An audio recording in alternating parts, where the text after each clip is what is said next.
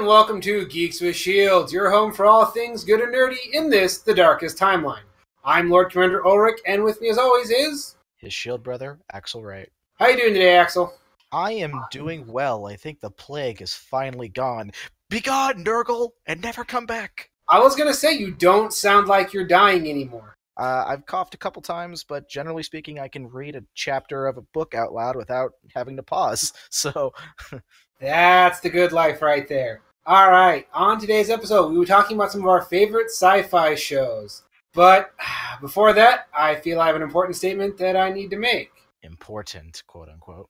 As many of you noticed, I'm not a huge fan of Batman, and I've never passed on the opportunity to mock him for being dull, poorly written, and a walking plot convenience. In all fairness, not always, just... Not always. I will admit that.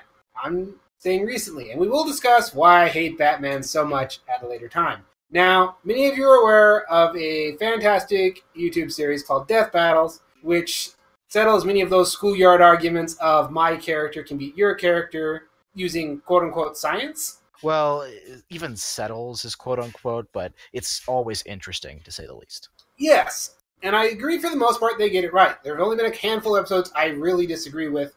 Agreed. But for the most part, their algorithm, I feel, has gotten better. Now, this month's episode, the premiere of Season 5, saw Batman go up against Black Panther. I thought this was a really interesting fight. If you haven't seen it, go watch it, and then come back. Yes, because Black Panther owned his underdeveloped ass suck-it Batman. I was very happy to see that. I was rooting for Black Panther, so... Well, all the gadgets Batman has, it ain't vibranium. Let's just face it. Well, so Batman is the only character now to appear in 3 death battles, right? Now, Yes. his first death battle versus Spider-Man is one of my favorites. I love the analysis and the reasoning, because Spider-Man really, when you get down to it, is a pretty broken character. The spider sense is ridiculous and cancels out like everything Batman could really do. So it made sense to me.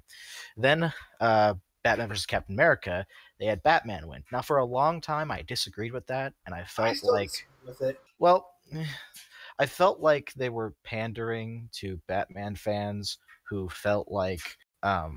who wanted to see him win. But now I've actually kind of turned around on that, because the whole concept of Death Battle, right, is to take 2 characters at their peak, at their best against each other. And Captain America's thing is he's supposed to be the pinnacle of what a human can be. He's not really superpowered. He's just supposed to be the best a human could possibly be. And Batman kind of is also that, but plus all of his training and his genius intellect and his money. So, and maybe that's where we disagree. Batman, I agree, is the pinnacle of what a human could be. I feel that Captain America is supposed to be past that when you look at what he can do. Well, sure, but I'm just saying, like, the description of his powers is supposed to be that he is the literal peak of human capability. But even if we acknowledge that Captain America has better physical attributes than Batman, Batman regularly beats people with much better physical attributes than him. So I'm not a Batman fan, but I have come around actually on Captain America versus Batman, because I think, sure, if we pick Batman when he lost to Bane, that version of Batman would lose to Captain America. But if the idea is take both these characters at their peaks, since Batman can sneak up on Superman, the reasoning they give, that's pretty compelling evidence. So I was worried going to this one, because I was like, well, if Batman beat Captain America, I don't know actually a whole lot about Black Panther, but I didn't know that. Yeah, I didn't know Black Panther owned like a majority of Marvel characters in the past. Oh yeah, he's taken on he's taken on the core group of the Avengers in single combat at the same time and won. Yeah, so so when they gave their reasoning, I was happy with it. So it worked for me. And I watch Death Battle Cast, which if you're a fan of Death Battle, you got to watch. It's great. It's hilarious. They went into detail about it. And they answered a lot of fan complaints going, what about this gadget? What about this gadget? What about this gadget? They took average on-the-street Batman. He's not going to, he's not Iron Man. He's not bringing the suit for every occasion with him everywhere he goes. One of the base rules of Death Battle is it's with whatever... Because sure, if we gave Batman a dossier on Black Panther, then yeah, he could definitely win because that's Batman's thing. Give him time to They prepare, and he can even beat talk anyone. about But that because then you have to give Black Panther that equal dossier. correct, and they did the same thing with Spider-Man. I think that if you gave them both the dossiers, I'd still give it to Batman because that's how he works. But if we take the two characters, no information about each other, and boom, put them against each other, different scenario entirely. Yeah, and they talked about the gadgets and like vibranium. It's really hard to counter. Batman does not have anything in his arsenal at current to counter the vibranium. Plus, I didn't know this, but so like I know that Bruce Wayne has, I think, 12 master's degrees, right? And Yes. because and they were like, oh, and Black Panther has like 4 or 5 PhDs, and I was like, oh, that's pretty comparable. So no, Black Panther is a really cool character, and honestly, and again, just been taking another kick at Batman. Black Panther is an interesting Batman. He's a rich billionaire with dead parents who's super smart. But I like that this has become a thing for you to say something we talk about is a more interesting Batman. It was Megas like 2 weeks ago, and now it's Black Panther. Yes, because everyone is more interesting than Batman. Okay, I will say that like the version of Batman I really like. I like, for the record, like I think Under the Red Hood, for instance, is one of my favorite Batman movies, quote unquote. I love the Batman in like the new series of Justice League animated movies, like Justice League War. But still, there are just characters that are more interesting, generally speaking. So yeah, that's again my problem with Batman. But speaking of interesting characters, let's talk about sci-fi shows. And well, hold on before we get into that, which I do want to talk about. I want to say that so next month's Death Battle is. Oh yeah, we got to talk about next week's Death Battle. I just want to put a point on this real quick. I don't want to talk about it very long, but so next month's Death Battle is Twilight Sparkle from My Little Pony versus Raven from Teen Titans. And the reason they're doing it is very obviously we've got two characters voiced by Tara Strong, who's a national treasure, and I will hear no word against that. And they're both characters that are very big on magic. They've got similar color schemes, but they have very opposite personalities. So I get the idea. And they've done a pony before when they did Rainbow Dash versus. This is the third time. What was the second time? Deadpool versus Pinkie Pie. Oh, okay. That doesn't count at all because Deadpool and Pinkie Pie are both Toon Force characters that are like separate from their own realities. We still did an episode about it. Sure, but I don't personally count it because I knew how that one was going to go from the beginning. It was a farce of a death battle, but it was hilarious. Anyway, but the Rainbow Dash versus Starscream was, funny because fuck Starscream. I still maintain a giant robot would crush a pony. In most cases, yes, but the physics of MLP has been proven by Physics Pony to be ludicrous, and plus Starscream is a pansy. So okay, moving on. This is starting to cause. No, hold on. I gotta have my point here, which is that Raven is essentially a demon princess. Yeah. And I would root for her on principle because Raven was kind of like a teen crush of mine. But again, the pony logic is kind of broken, and I'm pretty sure Twilight's gonna end up winning. And I don't think that they belong on death battles. It's kind of like Superman. Their characters don't fit the nature of the show. Yeah, I actually generally I stand by, and for that, I should clarify, I stand by that Superman beats Goku every time, but that's because Superman does not belong. Well, again, if you're taking two characters and putting them at their peak, then Superman at his peak is pretty much omnipotent. So yes, and that's why, again, there are certain characters that just don't belong on that show, and I think everything from the MLP roster goes on that list. Yeah, because Pinkie Pie is basically a god. So anyway, we can. That's all I wanted to say. Just put that forward, and we can move on. So yeah, speaking of great characters, I think that is one of the defining features of a great sci-fi show: is great characters, an interesting universe, and of course, fantastic story. Do you agree? Not really. I would say great characters is a mark of just good television and good movies in general. For me, what defines a sci-fi. And this is important because it's how you distinguish between a sci-fi and a space fantasy or a space opera. Is sci-fi, when it's done properly, and I'm talking like old sci-fi, like Isaac Asimov kind of stuff, is you take one fictional technology, just a technology that you can imagine, and then you construct a world around it. Like, whereas space fantasy just uses technology babble to explain away how the fantasy works, science fiction is like, let's pick one technology and explore how it affects the world and what a plot might be related to it. So I draw a wider umbrella, and if it's got, because I like Asimov, but I also like some of that pulpier, space fantasy stuff. yeah, which is fine. I love that, but it's not sci-fi. It's much more space fantasy. So why don't you go ahead and talk about your first choice? It's funny that I say that because the first one I'm talking about is really less sci-fi and more space fantasy. But since it falls into this kind of umbrella, I'm gonna Doctor Who. I am a Whovian. I hate labeling myself on fandoms, but it is accurate. Everyone's had at least. I think both of us have a handful of fandoms that we say we belong to that fandom. I think there's a handful. I would say. Yeah. Well, in the past, I've had two fandoms that I was part of really bite me in the ass and make me super disappointed. I still love the thing that they are a fandom of, but I've really distanced myself from those and fandoms in general because of those. For the record, I'm not going to go into it, maybe at a future time, but those two fandoms are Undertale and Steven Universe. Things I love, fandoms I hate. Anyway. Go get him. Attack him now. I'm just saying, I'm taking my fair share of heat from fandoms. Now you can have some. Well, on the opposite side, the Dark Souls fandom is amazing. Anyway, so Doctor Who. Really is more of a space fantasy, but in the beginning, certainly in Classic Who, it was more of a sci-fi since it was about the technology is time travel. It's very simple. What happens if we have a guy who can travel through time, and let's explore what kind of stories we can tell. And it was usually history stories and stories about like what other possible technologies you could see in the future.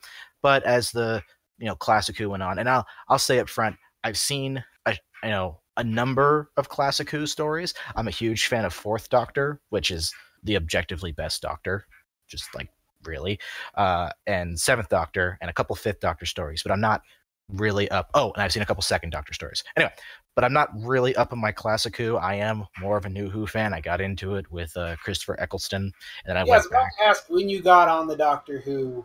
Yeah, ninth Doctor. It was well, actually, I didn't get into it when it first came out because I didn't hear about it till a few years later. Like 10th Doctor was in his third year when I discovered it, and I started. Wait a second, I came to Doctor Who before you did? I guess so. Wow, because I came in first season of David Tennant's run, and I went back and I watched Eccleston's run to get caught up. So yeah, I was like very, very near the beginning of the new Doctor Who run. That means you got into it about 2 years before I did. So wow, that's weird. That is weird. I admit I'm surprised, but yeah, I got in. I got in with Christopher Eccleston, and I still love Ninth Doctor like a lot. But then I went back. Yeah, I have a Fourth Doctor scarf though that I wear when it's cold, like every day. It was a gift from my lady because she knew I was a big fan, and I once walked around being a total I don't know what the right word for this is. Let's go with loser, and with a bag of jelly babies, going, "Would you like a jelly baby?" Oh God. Well, that's what happens when someone got me a bag of jelly babies. So yeah, I remember that. Oh. Anyway, but so Doctor Who became more of a space fantasy, and I love it for being that. The Russell T Davies run, which is 9th and 10th, is great. I personally think that 10th Doctor David Tennant he overshadows a little. A bit, and it really bugs me because I love David Tennant, but I meet so many people who are like, Tennant's the Doctor, the only Doctor, and I wouldn't argue he's the only Doctor, but and again, he's probably my favorite, but the caveat to that is I have very limited experience with the Doctors because I think I dropped out near the end of the Matt Smith. I've only got like 3 real Doctors I can base my experience off. I've tried to watch the older Doctor Who, but the effects were just so bad I couldn't. Which is sad for me to hear because there are some. I mean, literally, like if I were making a list of the top Doctor Who stories, then the Fourth Doctor story, Genesis of the Daleks, is like top 3. Like that's worth watching alone. That's what I've heard. The old stuff got really good story, but I'm not enough of a Doctor Who fan to look past the just goofy effects and some of the bad acting to get to the real good meat of the matter. And apparently, I haven't actually seen this one, but a lot of the Doctor Who fandom believes that the single best story in all of Doctor Who is a Fifth Doctor story called it's the Caves of something. It's actually the story where Fifth Doctor regenerates into Sixth Doctor, but I haven't actually seen it, so I can't comment on it. I just know that a lot of the Doctor Who fandom thinks that's like the best story. So, but yeah, if you don't have much to compare, if you're only comparing 9, 10, and 11, then I like 9 most of those 3, but 10 got more. He got 2 more years to work with. Yeah. So, and I think that I like Tenet so much is that was the one that kind of anchored me to this show. It's like, okay, I really like this guy. I really like this show. And I will kind of admit his send-off was a bit over-dramatic. Yeah, but I like that it was, because 9th send-off was like, very happy and victorious, and so 10th was depressing and sad, and I liked it, but it at the same given how short his run was retrospectively, it feels really dramatic. Wait, are you saying 10th Doctor's run being short retrospectively? Because 3 years is pretty much the average for a Doctor. I thought he had only had 2 years. Nope, 3 years. First year with Rose, second year with Martha, third year with Donna. Okay, that's right. I don't know why I condensed that down. So I guess, right, that actually does make sense. I mean, 3 years. I thought Smith went on for like 4 or 5, though. Or does it just seem that way because they kept cutting the seasons in half? I think Smith was 4 years, or 3 or 4 years. I can't remember exactly. Because Smith, okay, here's the thing. I get why Matt Smith's Doctor is so popular. I don't. Can you explain it? He is... Okay, it can really be boiled down to 2 things. One, he's fun. He's got the fun of 10th Doctor, but he's a lot more intense. Like I read once someone talk about how with the new Doctor Who, you're watching essentially a journey of a PTSD war veteran. Yeah. And each form is a different kind of stage of what he's going through, right?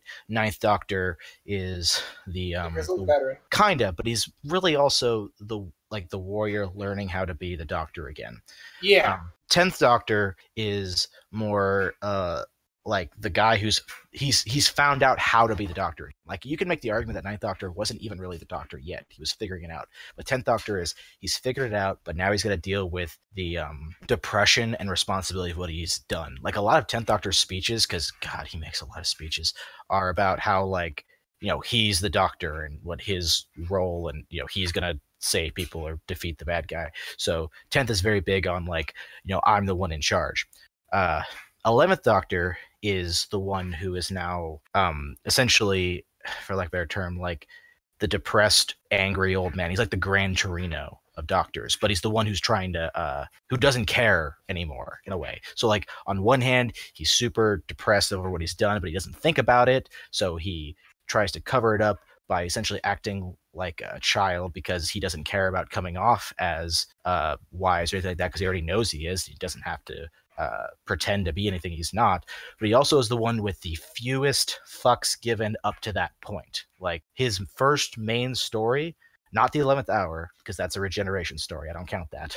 But his first main story with the Beast Below involves him literally breaking down and yelling at all the humans around him that no human has the right to talk to him, and he was about to mutilate a creature to try to save it, and basically talking about how humans were, beneath him, pathetic. Not those words, but he's just this angry being. So he has a high amount of complexity. That being said, he is my least favorite of the new Doctors. I like Matt Smith, I do, but he's just my least favorite. To me, the problem was all that anger and angst and old manness was great, but he looked way too young, so I never bought it. Well, that was part of the point, but that's also why, and I've told you before, you really should pick up and watch Capaldi's, because Capaldi is my favorite of the new Doctors. Now, storyline-wise, he has a lot of stories that aren't as strong as, say, 10th Doctor stories, because Stephen Moffat, and this is not news to anybody, but Stephen Moffat is weaker as a showrunner than he is as an individual episode writer. And that's why I think I left after Smith, because I did not like the way the pace of the stories was off to me.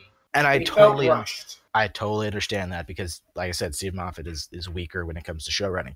But Capaldi is such a commanding presence, and he feels like more like the Doctor than I think any of the other new guys. Like, he's very proper. He's this angry old Scottish man, and he can be fun. Like, he's got a lot of scenes where he's just playing his like electric guitar and shit. But my favorite Doctor Who story, period, is a 12th Doctor story called Heaven Sent, and it involves Capaldi's Doctor being in a tower chased by essentially a creature that can only walk towards him and who can only be stopped by, well, I don't want to give away the gambit, but he's stuck in this tower alone with this creature stalking him slowly. And that's like the whole story. And so the entire episode's carried on nothing but his performance. And it is amazing. Capaldi is so good in the role that I feel like he overcomes a lot of the writing weaknesses of his seasons. Interesting, because that kind of reminds me back to the first, with Ninth and 10th Doctor. A lot of the times, those episodes were genuinely creepy. My favorite Ninth Doctor story, and my favorite story up until Heaven Sent, was definitely The Empty Child and the Doctor Dances. Oh god, that was, yeah. And that, I think, was really interesting because at the time, I think, we weren't getting a lot of really genuinely creepy sci-fi.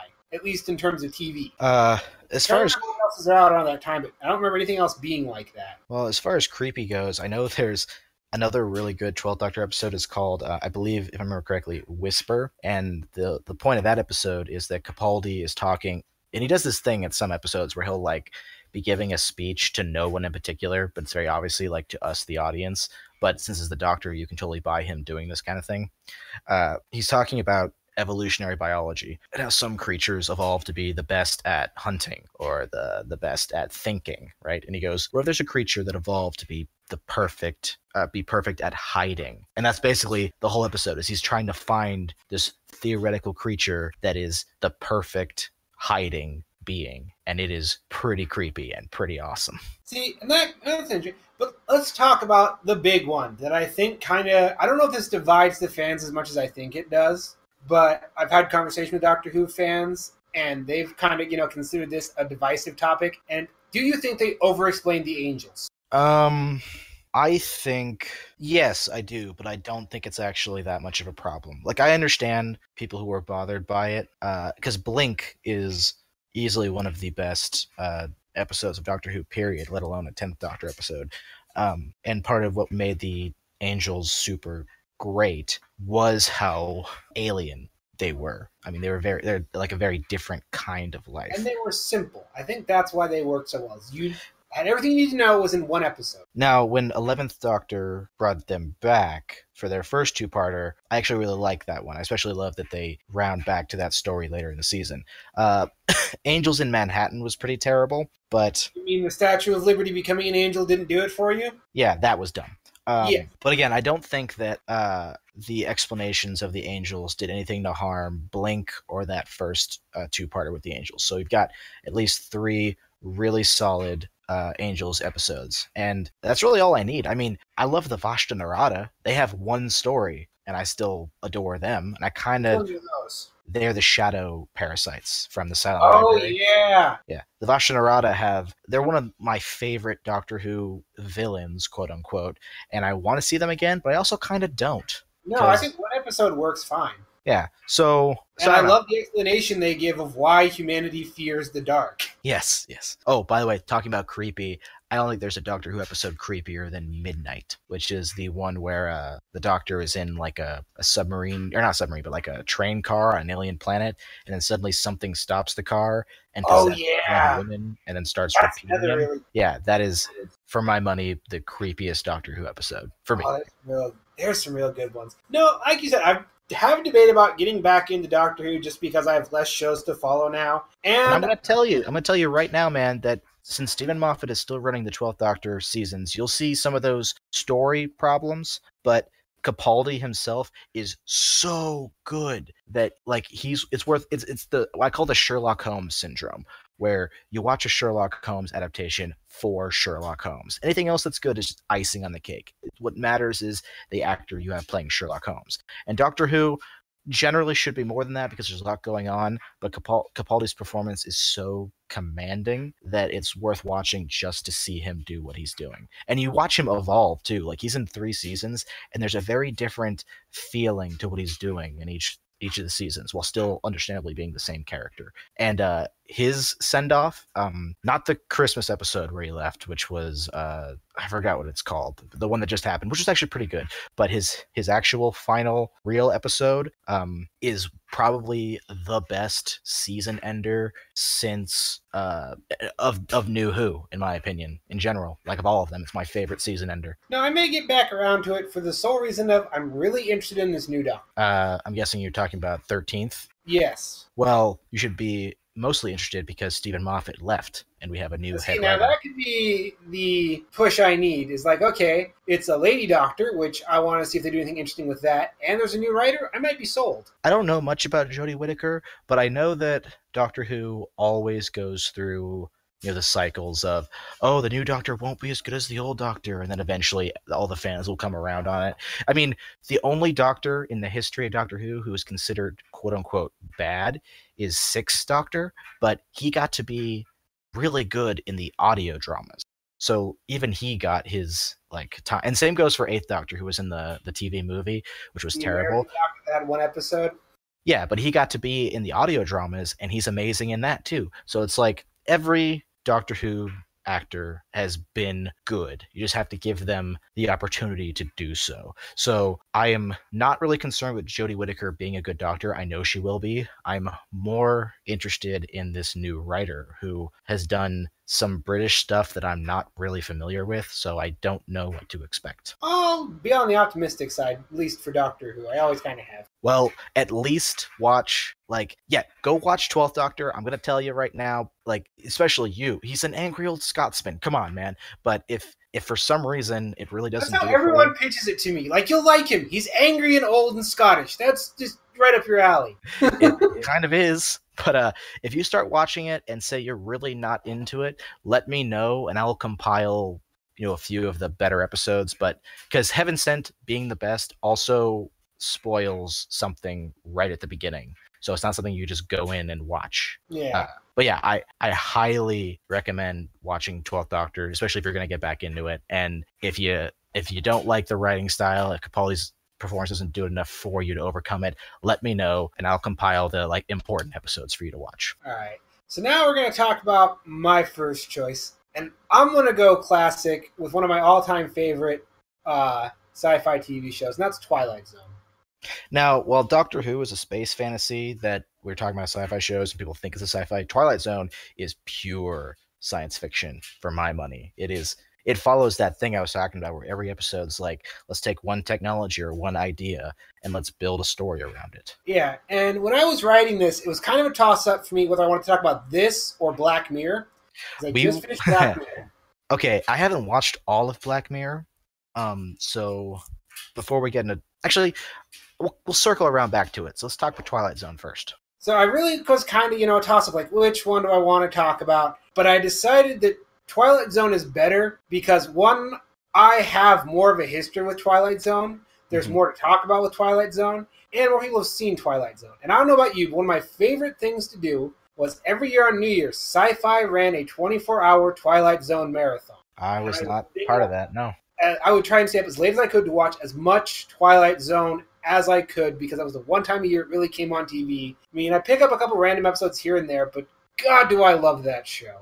Well, you're really going to dominate me in this particular conversation because my Twilight Zone knowledge is actually extremely minimal. I know the famous ones, but I didn't actually watch a whole lot of Twilight Zone. Oh, I watched a ton of this, and it was creepy enough, as a kid to kind of give me the heebie-jeebies, but not totally freak me out. I mean, there was a couple episodes. The creature on the wing of the plane one did creep me out. Okay, you brought that up first. I was hoping you wouldn't because I want to tell a quick story about that, but it has to do with a different show, which is just that, Creature on the Edge of the Wing, right? That was William Shatner. Yep. Now, when they did the Twilight Zone, I don't know, is it a not reboot, but like the movie or whatever. Movie? Yeah, they had John Lithgow do that role of the creature on the edge of on the wing of the plane, right? And I love John Lithgow. He's fucking brilliant. So one of my favorite shows growing up, Third Rock from the Sun, had John Lithgow being an alien, and then his boss, the big giant head, is William Shatner, and their first exchange ever is the big giant head, played by William Shatner, comes off a plane, and he's all drunk, and he's like, I looked out the window, and I saw something on the wing of the plane. And then Dick, played by John Lithgow, goes, that's to happen to me, too. I can't believe I missed that Easter egg. Yeah. Because I've seen that. But no, that one really freaked me out. And it's one scene in particular. And it's when the guy pulls up the window and the gremlin creature is just right there pressed up against the window. That scared the hell out of me as a kid. Classic jump scare. Oh, but no. The budget that this show had to work with was very, low budget. But the stories were so good because, you weren't ever really sure, is this going to have a happy ending? Is it going to have a dark ending? And I kind of liked it, which is almost why I went with Black Mirror. But I think one of my favorite episodes, and it really says a lot about my personal psyche, is It Happened on Mulberry Street. Which, is that the one with the kid who's, like, creating a false reality? No, that one I'm not such a big fan. It Happened on Mulberry Street is the one, it's average suburban America, and all of a sudden, one day, the cars won't start, or the power won't turn on, and people get steadily more and more paranoid. Just electricity goes away? Yes, or the cars start, and then all of a sudden, the power will flick back on at one house, and they get more and more paranoid, trying to figure out what's going on. And what it is, essentially. Yeah, and it starts to reach its peak when there's a guy coming over, they don't know who he is, they can't see what he's got, and they shoot him. And it turns out he just had a hammer, he was from the next neighborhood over, he was coming to see what was going on. So now the paranoia is ratcheted up even more, and there's this little kid who reads pulp comic sci-fi, and he's like, oh, I read about this and blah, blah, blah, I bet it's the aliens. And they start turning on the kid. And then, so paranoia is really ratcheting up, getting worse and worse and worse and worse. And then power flicks on at one house. Oh, it's so-and-so. Power flicks on another house. Oh, it must be this person. Until it ends with basically the entire neighborhood trying to murder each other. And it zooms out, and there's these two aliens sitting on a hill going, that was just one little neighborhood. It took them less than 12 hours to turn on each other. This will be easy. I'm surprised I never heard this one. It's one of the bigger ones, and I think it really shaped my personality as a person. It's like, yeah, just eliminate a few things for 12 hours, and people's paranoia will do wonders to their base nature. Well, humans are creatures of habit, and if you take away their routines and their habits, then they can react poorly. But I mean, I love the show. It's iconic. And it wasn't afraid to get dark. I mean, there's one episode I don't remember very well because my mom turned it off for obvious reasons. It was a ex-Nazi prison guard went back to the internment camp where he'd been stationed and found that the ghost still lived there and murdered him for it. All right. I see no problem yet. Like I said, I don't remember this one too well because my mom drew the line at this one going, no, this is way too dark. But I think I started asking questions what a concentration camp was. Huh.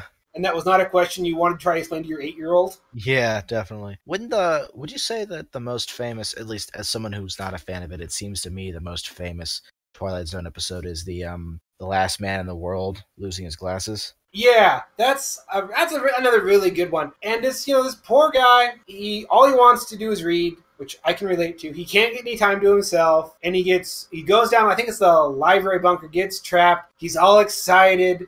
And then, of course, there's the big twist. Everyone's done, but his glasses are broken. I've heard that there are many, that's one of those ones that, like, people have come up with solutions to for the guy, but I feel like it doesn't take away from the impact of the story. It's like, being able to, shut off the logical part of your brain for the emotional impact of a story, I think yes, whatever the story you're watching should help facilitate that function, but still, it's important for enjoying fiction. Yeah, and it's one of the darker ones, but there's also some really light ones that a lot of people don't talk about. I mean, there's a great Christmas one about this homeless guy who puts on a Santa costume and, goes around handing out presents to everybody and just being a genuinely good guy. And in the end, he's rewarded by getting to become Santa. Nice.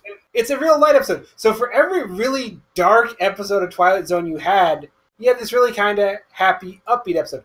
And the interesting thing a lot of people surprisingly don't know is the narrator, the opening guy. That was actually the show's creator. Oh, I knew that, yeah. And, now they're talking about recreating it with Jordan Peele directing. I don't think we really need to because... like you mentioned Black Mirror, and Black Mirror is kind of doing what Twilight Zone does. Like, I made a comment when I first was told about Black Mirror. I said that whether I like it or not, I think it's important that we have a show like Black Mirror or The Twilight Zone, an anthology that, looks at how, technology and philosophy and things like that can, be explored in fiction. So I think those kind of shows are important.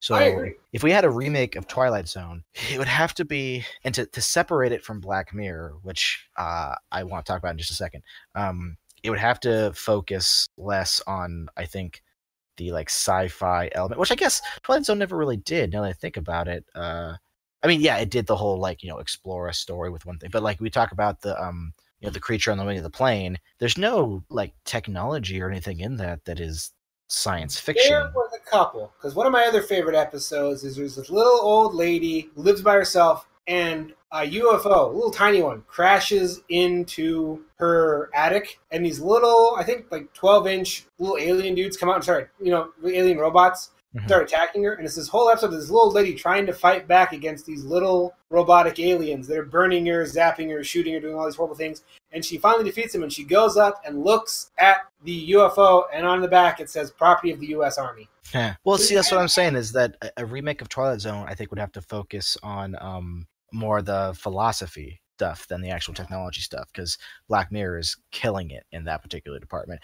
Okay, I want to say I haven't seen all of Black Mirror on purpose, because the first episode that was shown to me by someone before I knew what it was White Bear, and White Bear fucked with me like really that one's hard. A dark one. That one, yeah. Ooh. Yeah, 'cause afterwards my friend Stevie and I were just like talking about how fucked it was, and it really, like, okay, I can watch dark shit. I watch plenty of dark shit and depressing shit, but something about the pure, I don't even know what the right word is. Yeah, like the viciousness of White Bear just hurt me deeply, and so I was really not inclined to go watch more of it. So I read the plot line to the pig one. I didn't actually watch it. That one, technically the very first episode, you can skip and not miss anything, to be honest. Yeah, but I do think it's effective at what it's doing. But even reading it, I was like, yeah, this show seems like it might not be too much for me. So I kind of pushed it off for a while. And then my buddy Stevie, the one who showed me, or actually he didn't show me to begin with. My friend Nils showed me to begin with. Anyway, my buddy Stevie, who watched the whole thing, was like, okay, White Bear fucked you up, so I'm going to counter it by showing you what, in his opinion, and at least one other person's opinion, was the most uplifting episode, San Junipero. And so that's a good one. Yeah, I love San Junipero, and it got me kind of like choking up at the end. I showed that to my lady. You get to crocodile though. I showed San Junipero to my lady, and she liked the story, but she hated the 80s aesthetic, and I was like, because I love the 80s aesthetic. But anyway, and then I watched USS Callister. I was gonna say, you gotta watch the Star Trek episode. Yeah, USS Callister was fucking amazing. Plus, it's got the actor that me and my buddy Stevie referred to as Meth Damon. Yeah. So, but yeah, that story was fantastic. So, Stevie said he'd put together a list of like what episodes that I can skip and what ones I should, because it's an anthology, so it doesn't really matter if I watch in order. Right? It does actually. To a point, I've been told. Like, I know, for instance, I don't know if I want to tell you or not, because I was told beforehand that I think it enhanced my experience, but knowing you, it might not. Well, I know that Black Mirror started making heavy hints in season 4 that all of it takes place in the same world. Yes. So, according to the creator, it's all the same world, but different points in the timeline. Yeah, so I'm already aware of that. The show, so it's kind of fun to go back and try and arrange the order, but I know that's not your deal, so that might not be for you. I like continuity stuff like that, but I know that White Christmas or something like that is apparently really good too. But anyway, just saying, I respect Black Mirror more than I actually like it, and I do, if anything, I think USS Callister and San Junipero are alone just great pieces of entertainment. And White Bear, I actually am glad I saw. I never ever want to watch it again, ever. Oh, there's way worse coming if you watch the entire thing. But it's powerful writing, and I respect that. And so I'm glad Black Mirror is doing the things it's doing. And I think the reason I like Black Mirror as much as I do, and it's because Twilight Zone. And that's the reason I chose Twilight Zone, is I wouldn't probably like Black Mirror as much as I do if I hadn't grown up watching Twilight Zone, which had a lot of this really dark stuff for a kid to watch. And again, fantastic show. I'm not sure we need a remake. I mean, Jordan Peele, after Get Out, I think he's got the potential to do it, but I'm not sure we need it. But yeah, Twilight Zone. I fully intend to show that to my kids. Well, it's one of those. It's one of those things, right? Because I was talking. I've mentioned this before, but I was talking about music with some friends of mine. I like power metal, and I like power metal because it's uplifting and it's powerful. It makes you feel powerful, and they like music that's a lot more depressing, right? And I understand why. And I like to see something really sad and dark and depressing every now and then. My favorite movie, for Odin's sake, is SLC Punk, which ends on an extremely depressing note. But most often, I like stories in my fiction that are uplifting and positive, because the world itself is already such a fucked place, as you put it, the darkest timeline, that if I'm in escapism, I see something positive, which is why one of my favorite shows, period, is Star Trek. Like, any version of Star Trek. You've heard me make references to Klingons and Ferengi several times in the course of recording these podcasts. And because Star Trek is just part of how I developed, right? And Star Trek does that thing I'm talking about, where most episodes of any given series end on a very positive note. The crew will figure out a way to win, everyone will be happy. There are a handful of times, though, where things don't go that way. And I think the fact that they are much more rare almost makes them more impactful, because you don't see it coming. Like, you sit down to a Star Trek episode and you expect the crew to win. And when they do, good. You got to have your fun adventure. And when they don't, you didn't see that shit coming. So. All right, so if we're going to talk Star Trek, you're going to have to answer the question, right? Picard or Kirk? Yes. It depends on what you need. What's the job?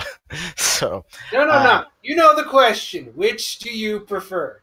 Oh, which do I personally prefer? That is the question that everyone asks when talking about Star Trek. Sure, I personally prefer Picard. I love Kirk. Kirk is a pirate captain, essentially. He swaggers around his ship, and he takes them to these crazy frontiers and kind of imposes his morals onto people. The original Trek, by the way, okay, so I love original Trek, but it's the one. Yeah, I grew up watching with my family. Yeah, I've seen original Trek the least, though, because original Trek's main strengths, I would say, are threefold, right? One, I would say it has arguably the best written individual stories, because they had to overcompensate for their shitty budget and shit like that. Yeah, but the effects are kind of endearing in their own way. Sure, but I'd say... Well, think about it. Like, if you show anyone a picture, just a set from the original Star Trek, they instantly know what it's from. Oh, I love that old school design. I know when I showed my lady USS Callister for Black Mirror, and it began with that old style, she was like, tell me the whole episode's not going to be like this. And I kind of felt bad, because for me, I was like, I love this. Anyway, whole nother topic. But what I mean is everyone instantly recognizes, okay, old school Star Trek. Anyway, so second would be what I'm going to call the camp factor, which, when you're a teenager, you really avoid like camp because you're edgelord. But I still avoid it now. I don't know what you're talking about, but okay. I think people who like actively avoid camp are taking themselves a little too seriously, generally speaking. I mean, there are exceptions to everything. I don't know what your situation in regards to this particular conversation is, but I got over that shit, and now I adore camp. And that's one of my favorite things, when something can just be itself, right? Even though it is campy. But three, and most importantly, the original series was not an ensemble show. It was three characters. It was Kirk, his conscience, and his what's the word? Ego. The idea being that McCoy and Spock were like the two opposing forces, essentially, in Kirk's brain, metaphorically speaking. So the show was really carried on the strength of those three characters, which are great. But that's actually why I prefer later Treks that are more of ensemble pieces. So yeah, like I said, I like old school Trek because I have a bit of nostalgia. Because both my mom and my uncle grew up watching it, and in turn, when we were kids, we grew up watching it with them. But now, I gotta take it in bits and pieces, because that camp factor is sometimes just so much like it's here. But Next Generation, again, we grew up watching that, because, time period, and Trek fans. But that one I can actually sit down and watch. I can binge. I can sit down and actually watch that one. The effects are better, the story's better, and I think the crew, I guess you can say, is more balanced. Okay, you're not quite right in my opinion. I wouldn't say the stories are better because, like I said, I think original Trek had the best stories. I mean, it's generally accepted that City on the Edge of Forever is probably the best Trek story of any series, and that's an original Trek episode.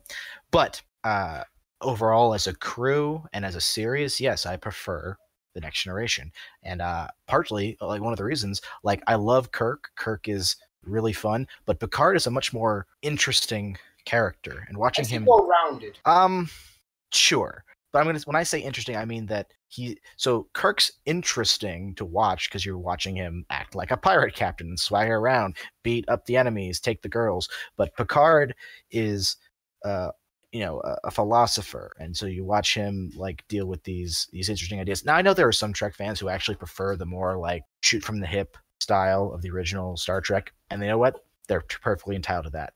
I prefer the more philosophy explorations of later I think Trek. that's what Star Trek is supposed to be. It's kind of this thought experiment. Like, so many of the episodes are, you take something basic, like we'll take, the best example I can think of for Next Generation was the data debate. That would be the episode. What is consciousness? Yeah, the episode's called The Measure of a Man. Season 1 episode. You put a sci-fi filter over that, and you get to explore that whole concept. And I think that's, again, this is me personally, why Picard works better.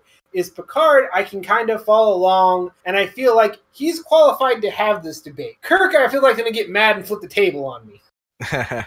Well, okay, to be fair, Kirk is actually really smart. It's just how he goes about things tends to be more table flippy. Sure.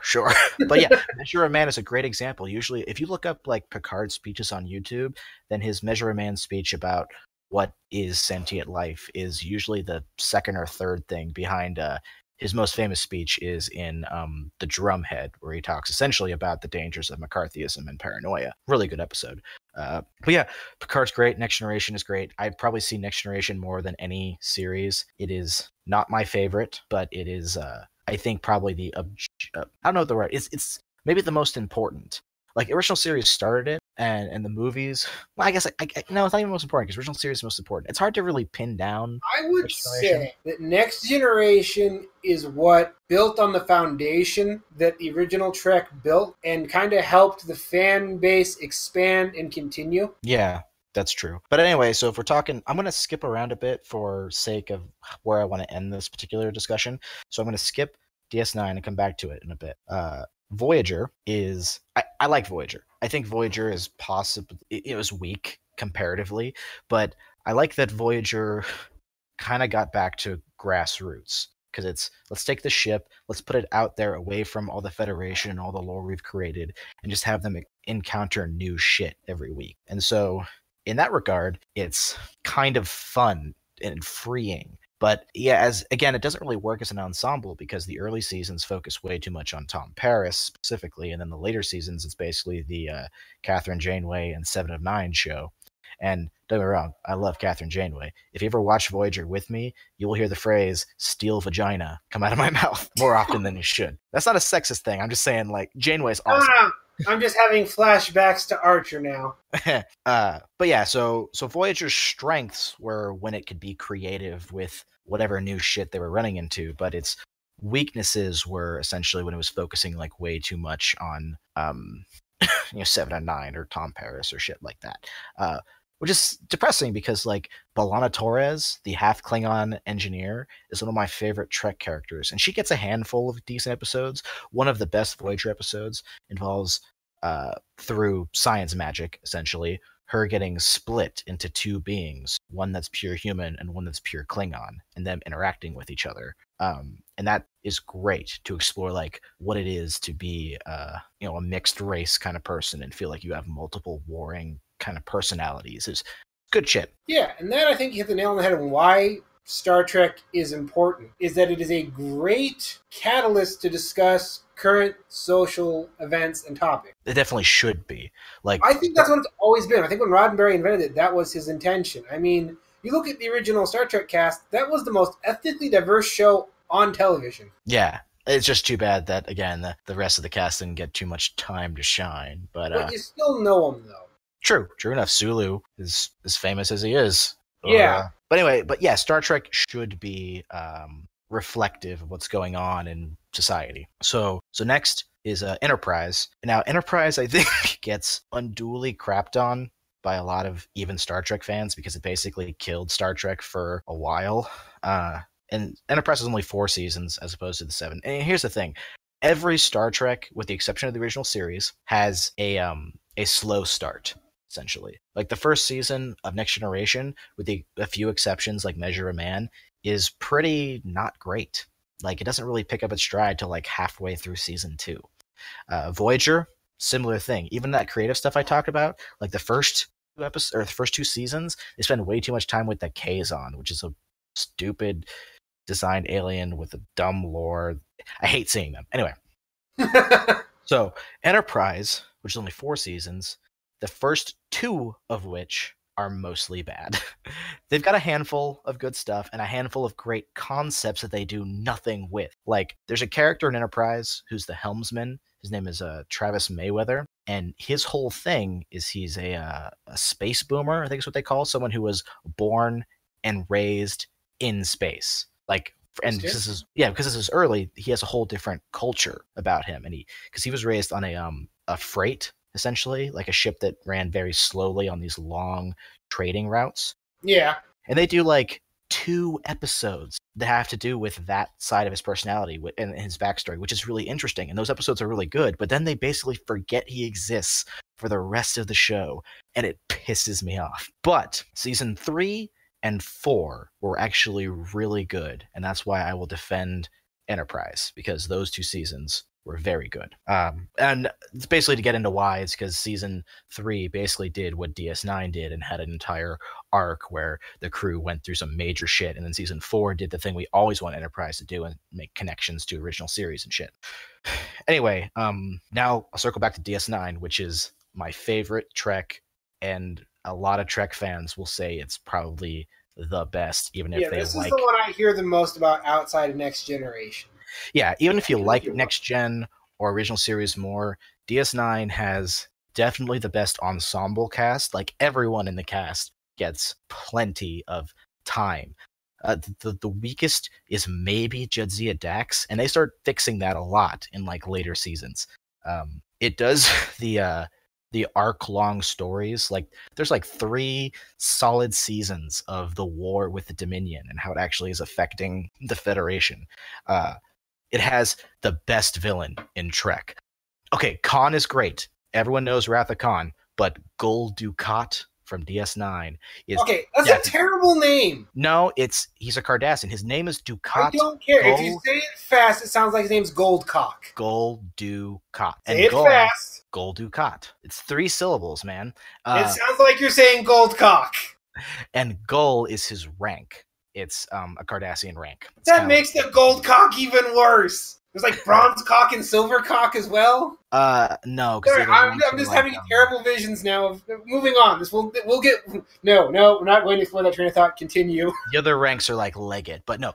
Dukat is definitely the best Star Trek villain. Period. He's in basically the entire series. I mean, not in every episode. Not in every episode, but he's there throughout the entire. Yeah, and he's important too, and he has a relationship with the captain Sisko that's important, and with Kira that's important, and he's super fascinating because you see him grapple with his own ambitions, and he's also one of those villains that's like, you understand why he does the things he does. He's perfect. Evil, certainly. That's what makes a good villain. Yeah, well, it helps. He's definitely evil, but you understand that he doesn't see himself as evil. He sees himself as a hero, actually. And that's part of what makes him super interesting. I don't even know him, and I already like him. Yeah, no, you would love Dukat. He's one of my favorite villains in fiction, period. Okay, do I like him, or do I aspire to be him? Because we know there's a difference. You wouldn't necessarily aspire to be him from what he becomes, but I think you, Ulrich, would actually see a lot of yourself in him. And I'm not. I'm going to have to give Deep Space Nine a try then.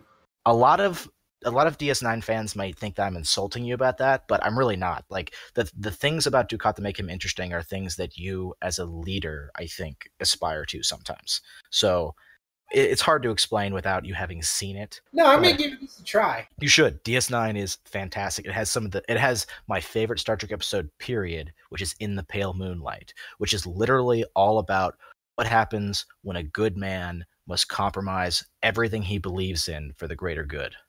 And it is fantastic, especially to see essentially a Star Trek story where our captain is both the good guy but also the bad guy, and he does terrible things that are justifiable. Like, you don't see that kind of shit in Next Generation, but DS9 really started messing with this. Really, really good. And I'm not. I like Star Trek to an extent, but one, it's always been a bit too lighthearted for me in terms of sci-fi, which I know sounds cruel and mean, but I'm a Machiavellian. All the more reason to watch the aesthetic. Yeah, all the more reason to watch DS9. Especially the aesthetic's even different because they're on a Cardassian space station, so everything looks different. But anyway, so DS9, fantastic. It does, the first season is better than the first season of most of the other series, except for original series, which was good from the beginning.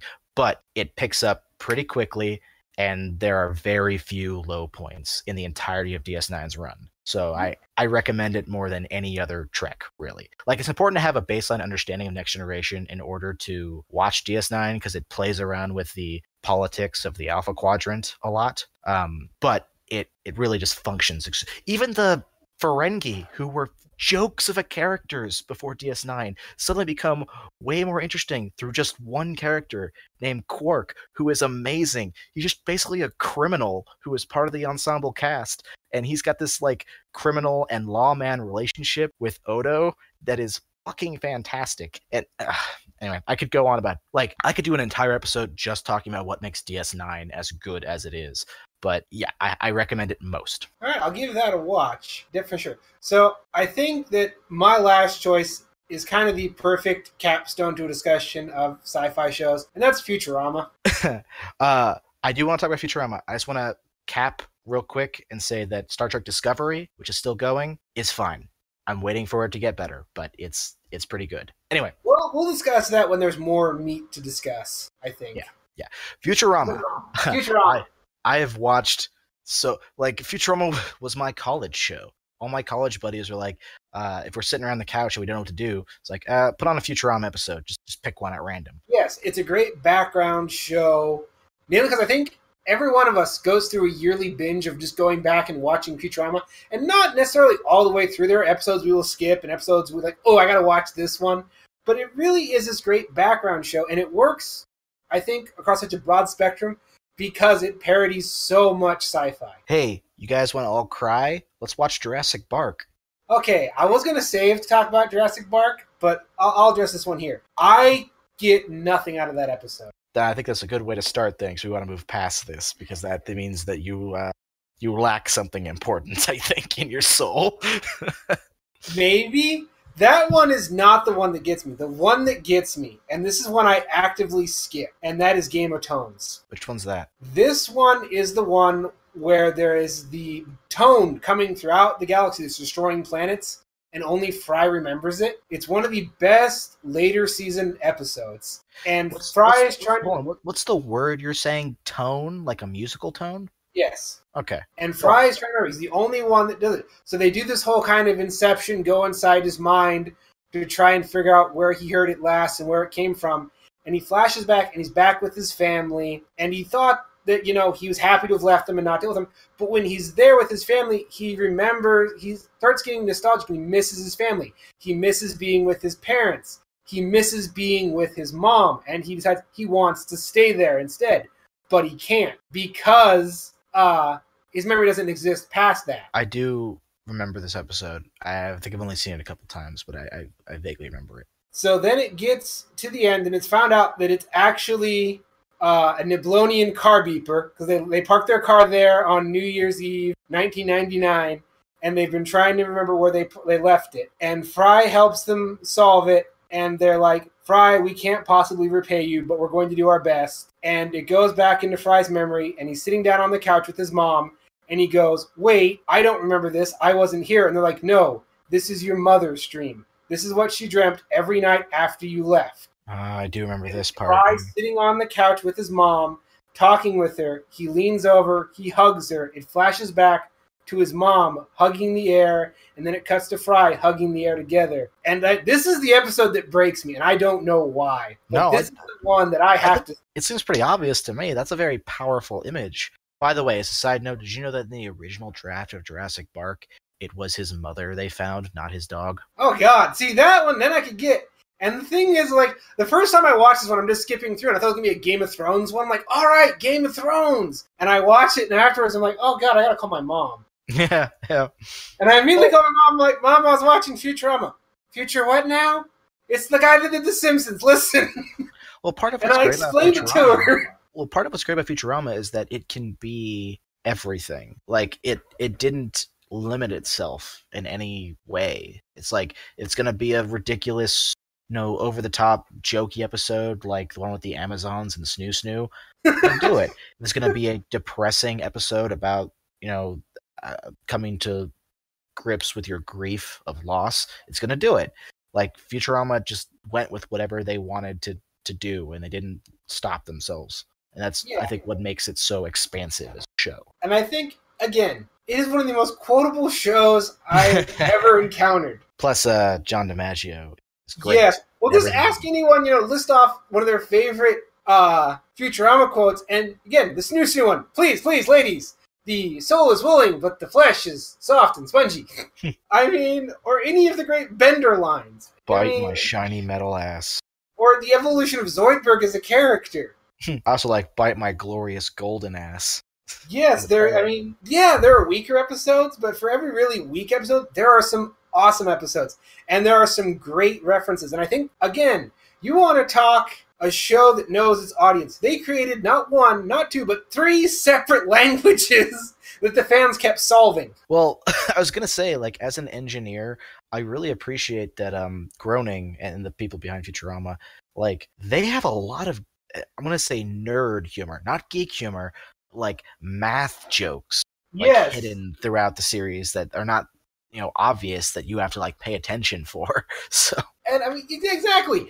It worked. There was humor there for everybody. There's base humor, there's sci-fi humor, there's fantasy humor, there's, math humor. And was I bummed when it got canceled? Yeah. I thought the movies were good. The movies get degradingly less, but I mean, come on. I do love the Bender's game was damn good.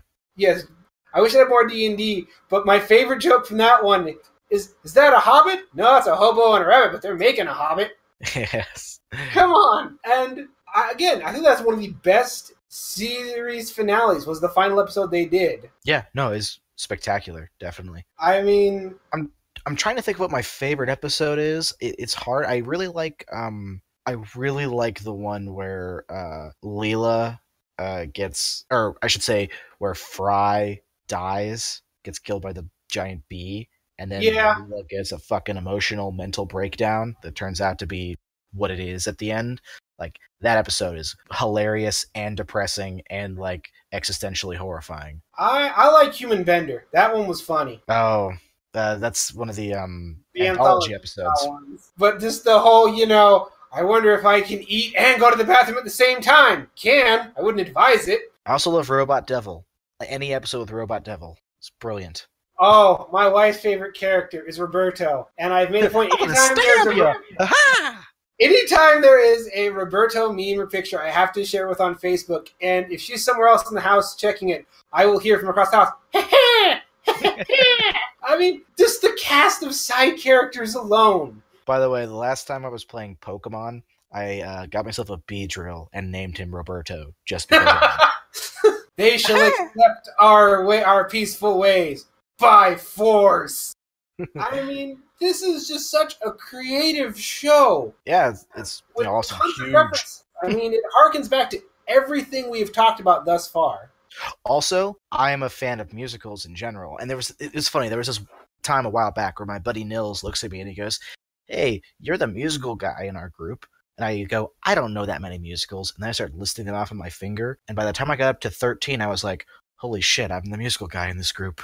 Yeah, I remember you told me that, and I had to pause and think about it, and it's like, wait a second, because I had a similar situation, but I discovered I like dark musicals. No show tunes. None of that happy-go-lucky shit. Well, my favorite musical for the record is Into the Woods, which I would say is a dark show tune in a way. So, but I also love your Sweeney Todds and stuff like that. But anyway, point is that I love even the music in Futurama, like the Robot Devil song in Robot Hell is obviously amazing.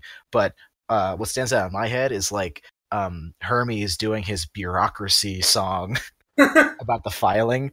Like, I love that song. Well, the future has become one giant bureaucratic mess. One of my favorite things about Futurama conceptually, and they did this totally on purpose, and this isn't anything new, people have been saying this for years, is that it's realistic in the sense that all this great technology exists, and the people living with it take it for granted, or it just is, right? Like, like Mars is basically Disneyland, and it's seen as the corporate chill of what it is. Like, yeah, and so the idea of going to Mars is now this like, so it's like driving down the street, and they treat it like that, and that's brilliant. Yeah, or just some of the weird things they predicted. Like anytime I see some new thing about Japan's developing new sex bots, I instantly get that PSA in my head: don't have sex with robots. Bender, damn humans stealing all our robot babes. So Woonvog, who was on 2 weeks ago. No, 2 weeks ago. He has a thing. He's really good at doing the hedonism bot voice. So every now and then I'll hear him say, "I'm gonna go upstairs and put batteries in the things." I think the network news media would not be having nearly as much trouble maintaining if they had a Morbo. Love Morbo. I mean, we could sit here for hours and hours and just talk about, like, I love Calculon. I love the ridiculous soap opera robot. That's what makes him hilarious. Well, I'm the only one that feel he's kind of based off Shatner. He's totally based off Shatner. Well, him and Zap Brannigan, obviously. Oh, God, Zap Brannigan, poor Kiff. Well, Zap Brannigan is Kirk, while Calculon is...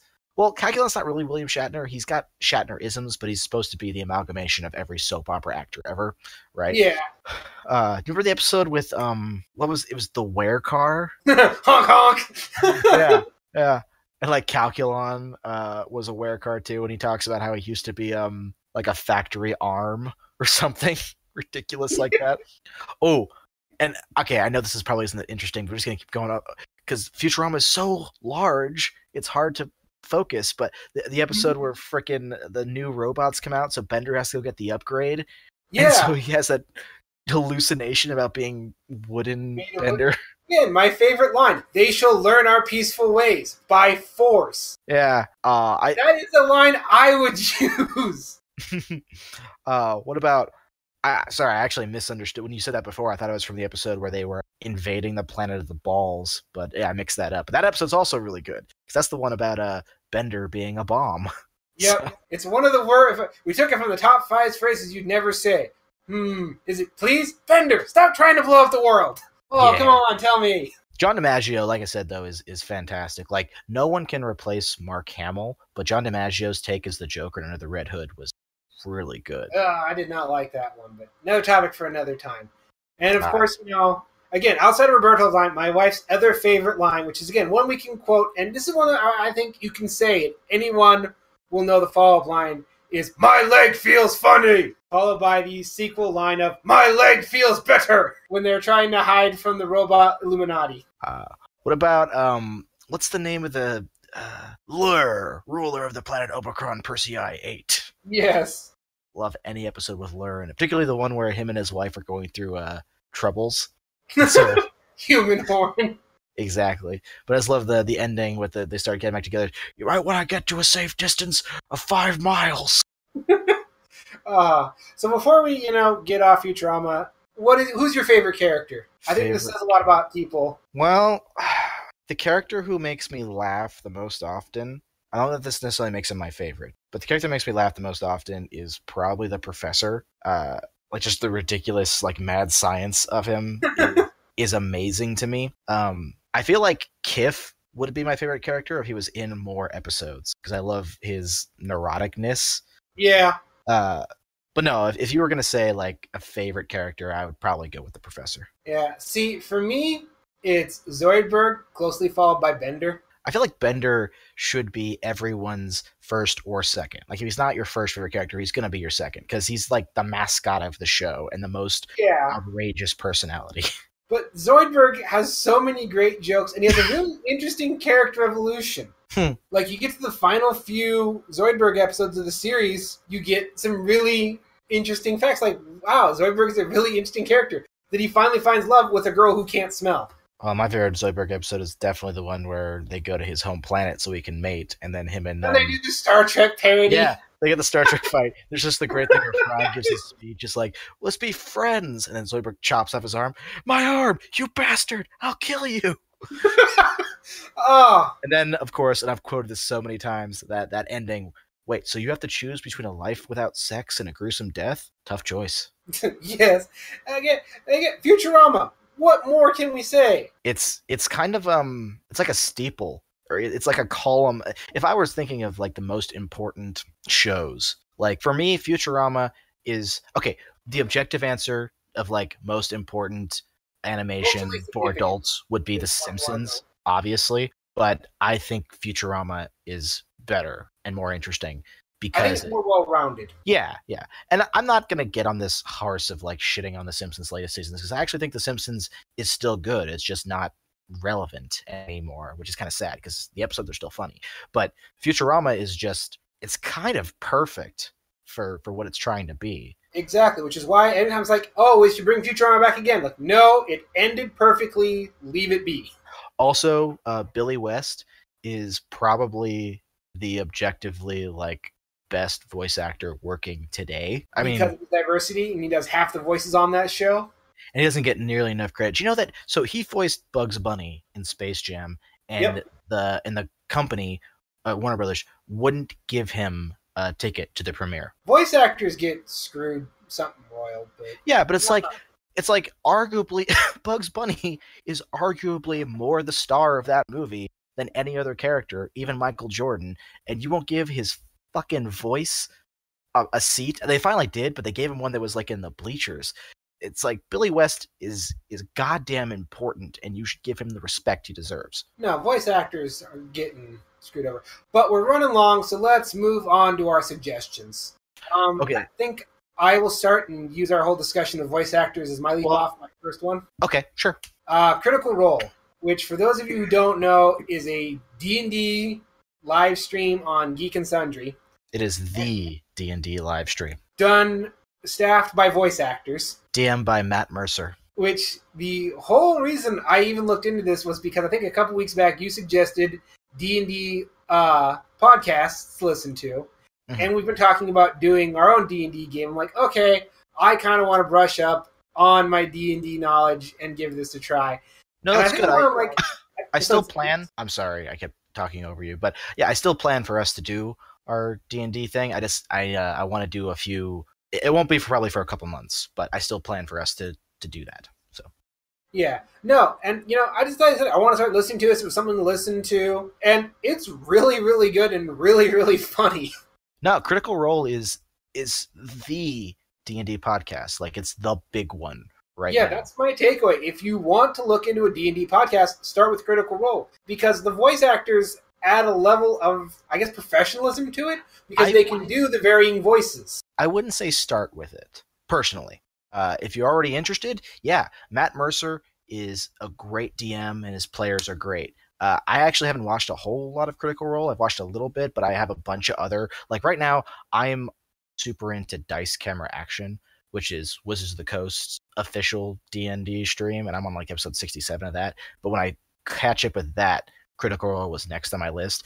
But I watch all of Matt Mercer's DM tips videos. Matt Mercer is hilarious and great, and alone makes it worthwhile. But if you're gonna start with like a D&D thing, I'd actually say Harmon Quest is the best to start with because it's the easiest.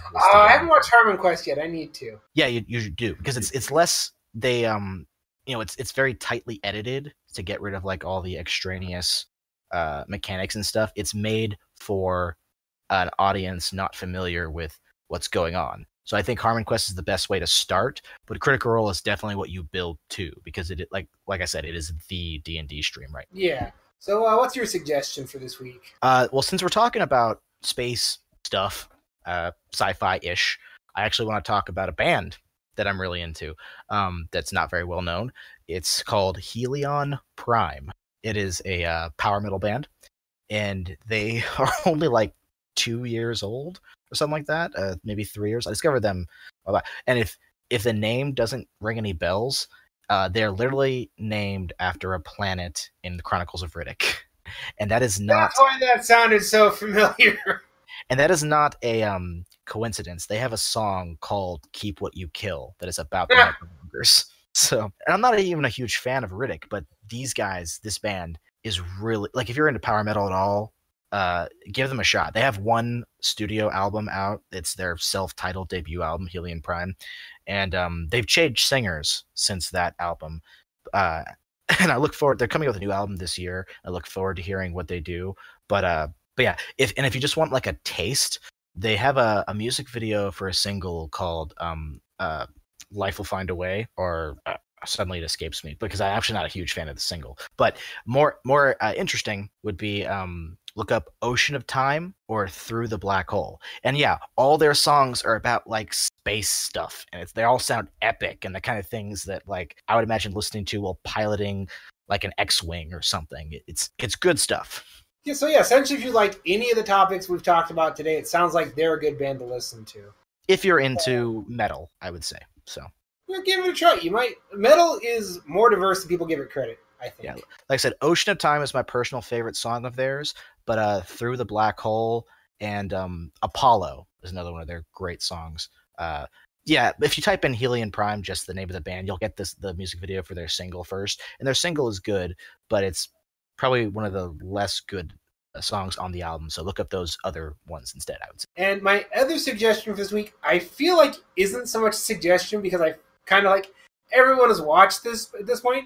But given that I only discovered this, I think last year, I'm going to suggest Community, which is easily one of my top 5 favorite shows of all time. Remember I talked a little bit about Community in like our first episode, I think, because I was watching it at the time. Just started watching it. Yeah, I haven't watched it in like a month or so, but I was in the early episodes of season 3. Season 2 is a good one. But no, if you are a fan of anything, this is basically the creator of Rick and Morty and the writers of Captain America Civil War and First Avenger, and the upcoming Infinity War made a hilarious off-the-wall nerd comedy. Plus, Dan Harmon's also the guy behind Harmon Quest and Harmontown. I mean, yeah, so if you like any of these things, you have to give Community a try. I feel like most people already have seen this, but I discovered it. I loved it. The first 3 episodes are a bit rough, but if you get through them, the show goes great. And I would say, personally, I would say the first season is rough. Like, the first season is perfectly enjoyable, but season 2, it really figures out what it's doing. And season 2 is probably the best season. And I would say the final season, again, I honestly say for most people, you can skip all of season 6, but watch the very last episode because it's a great send-off to the show. And it resolves one of the biggest ongoing plots in a way I wish more shows would. That's all I will say about it. I'm gonna watch season 6 definitely, but I have debated skipping season 4 because that's the one where they fired Dan Harmon and then it did poorly and then they hired him back, and I feel like I want to skip it out of solidarity. I'm not going to. I'm gonna watch it so that I can. It's okay, but you do notice the drop in quality. So no, those are my suggestions. I really, like I said, great show. I'm gonna add as a suggestion, even though it's not officially a suggestion. We already talked about it. Star Trek Deep Space Nine. Yeah, I think I'm going to definitely give that a try. So again, thank you for listening. Be sure to like, share, and subscribe. We are now on Twitter at Geeks and Shields. So go subscribe there for all your filler between the episodes. Please leave a comment down below if there's something you'd like to hear in a future podcast. As always, this has been Lord Commander Ulrich. And his shield brother, Axel Wright. Be sure to tune in next time and stay honorable.